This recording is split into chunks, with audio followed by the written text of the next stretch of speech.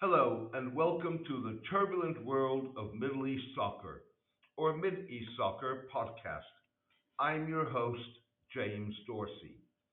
A recent study of the popularity of a Saudi inspired, quietist, and loyalist ultra conservative strand of Islam among Kazakh businessmen suggests that the kingdom has upgraded its faith driven soft power campaign as part of Saudi Crown Prince Mohammed bin Salman's vow to promote an undefined form of moderate Islam at home and abroad. The upgrade represents a significant departure from the kingdom's more than 4 decade long $100 billion campaign to globally promote ultra conservative, anti Shiite, anti Iranian strands of the faith through religious, educational, and cultural activities that often focused on the lower and lower middle classes. The upgrade retains a key pillar of the campaign that caters to the survival strategy of the Al Sauds, the kingdom's ruling family, as well as strengthening elsewhere of autocracy and authoritarianism, the principle of absolute obedience to the ruler. It also involves adaptation to a new world, including fierce opposition to jihadism and nonviolent political Islam.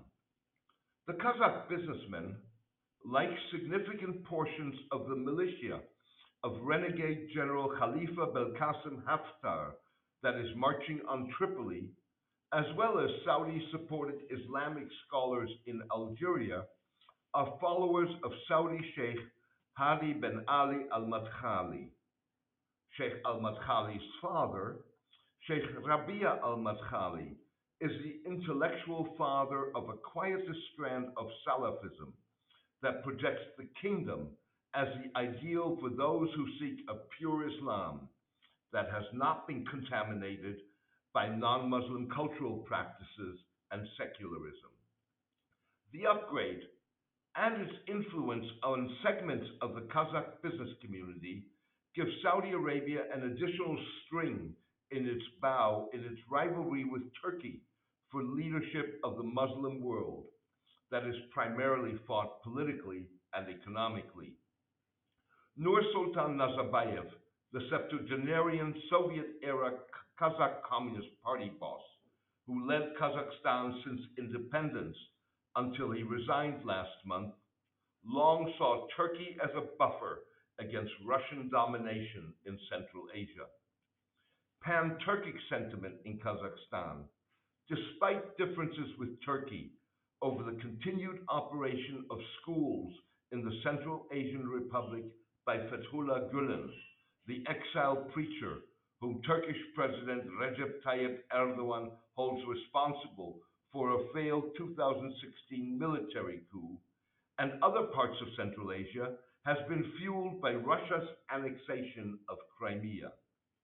Central Asian leaders, including Mr. Nazarbayev, who retains significant influence despite stepping down, hope that increased Gulf investment, particularly from the United Arab Emirates, will enhance their margins of maneuverability in a region dominated by two behemoths, Russia and China. As a result, Gulf investment alongside Saudi faith driven soft power are potential players in the 21st century's great game, the rivalry for influence, if not dominance, of the Eurasian landmass. The Gulf efforts take on added significance if Russian scholar Dmitry Zhelovov's prediction proves true that an alignment of Russian and Chinese interests in the great game could prove to be short lived. Mr. Zhelovov warned in a recent interview that garnered significant interest in Moscow that China was gradually establishing military bases in Central Asia to ensure that neither Russia nor the United States would be able to disrupt Chinese trade with the Middle East and Europe across the Eurasian heartland.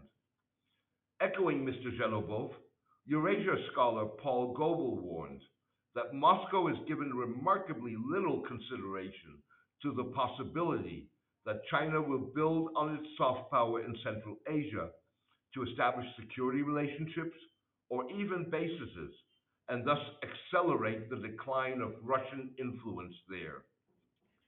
The upgrade to faith driven Saudi soft power is evident in the vehicles it employs. They no longer rely primarily on Islamic scholars working out of mosques or educational institutions funded by the kingdom.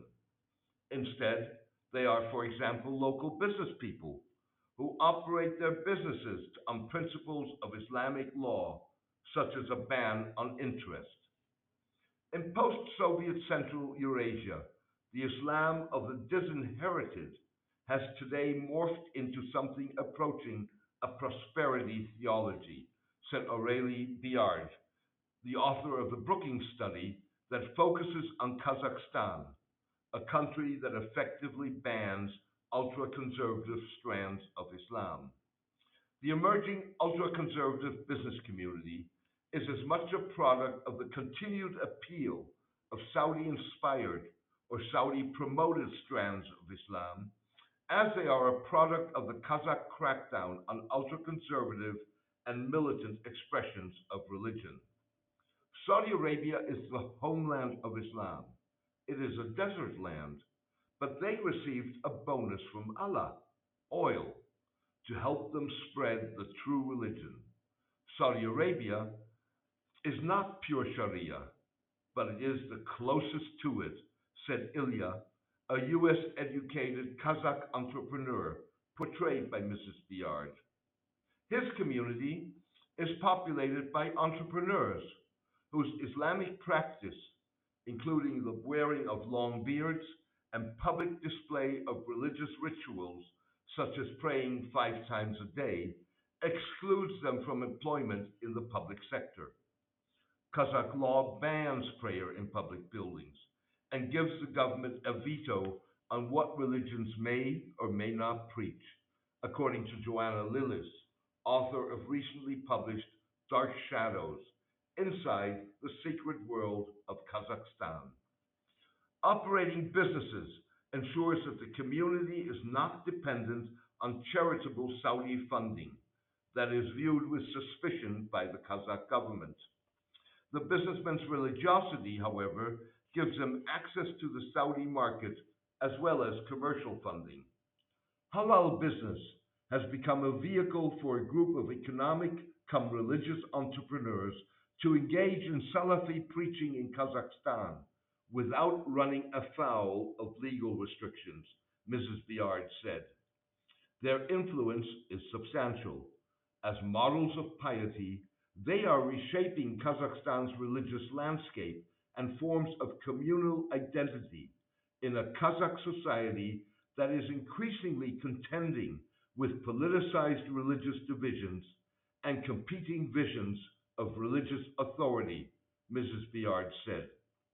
Said Ilya, who won a $7 million Saudi contract to build a tuberculosis hospital for children, proselytization or dawah is dangerous now.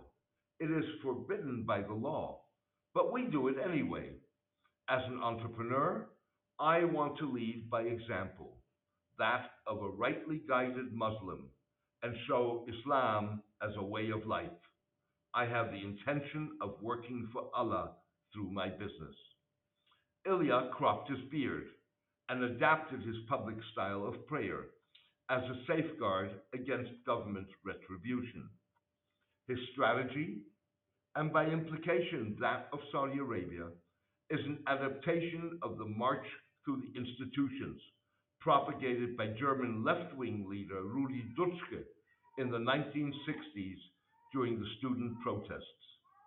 As a Salafi, you can be a partisan inside. It is hidden. You can get as close as possible to your enemies and still be a Salafi. You can work in the White House, in the Kremlin. This is the power of the religious belief system. You can even be close to Putin, and you still are a Salaf, Ilya said. Thank you for joining me today. I hope you enjoyed the podcast. A written version of this podcast is on my blog, The Turbulent World of Middle East Soccer, at mideastsoccer.blogspot.com. Please join me for my next podcast in the coming days. All the best and take care.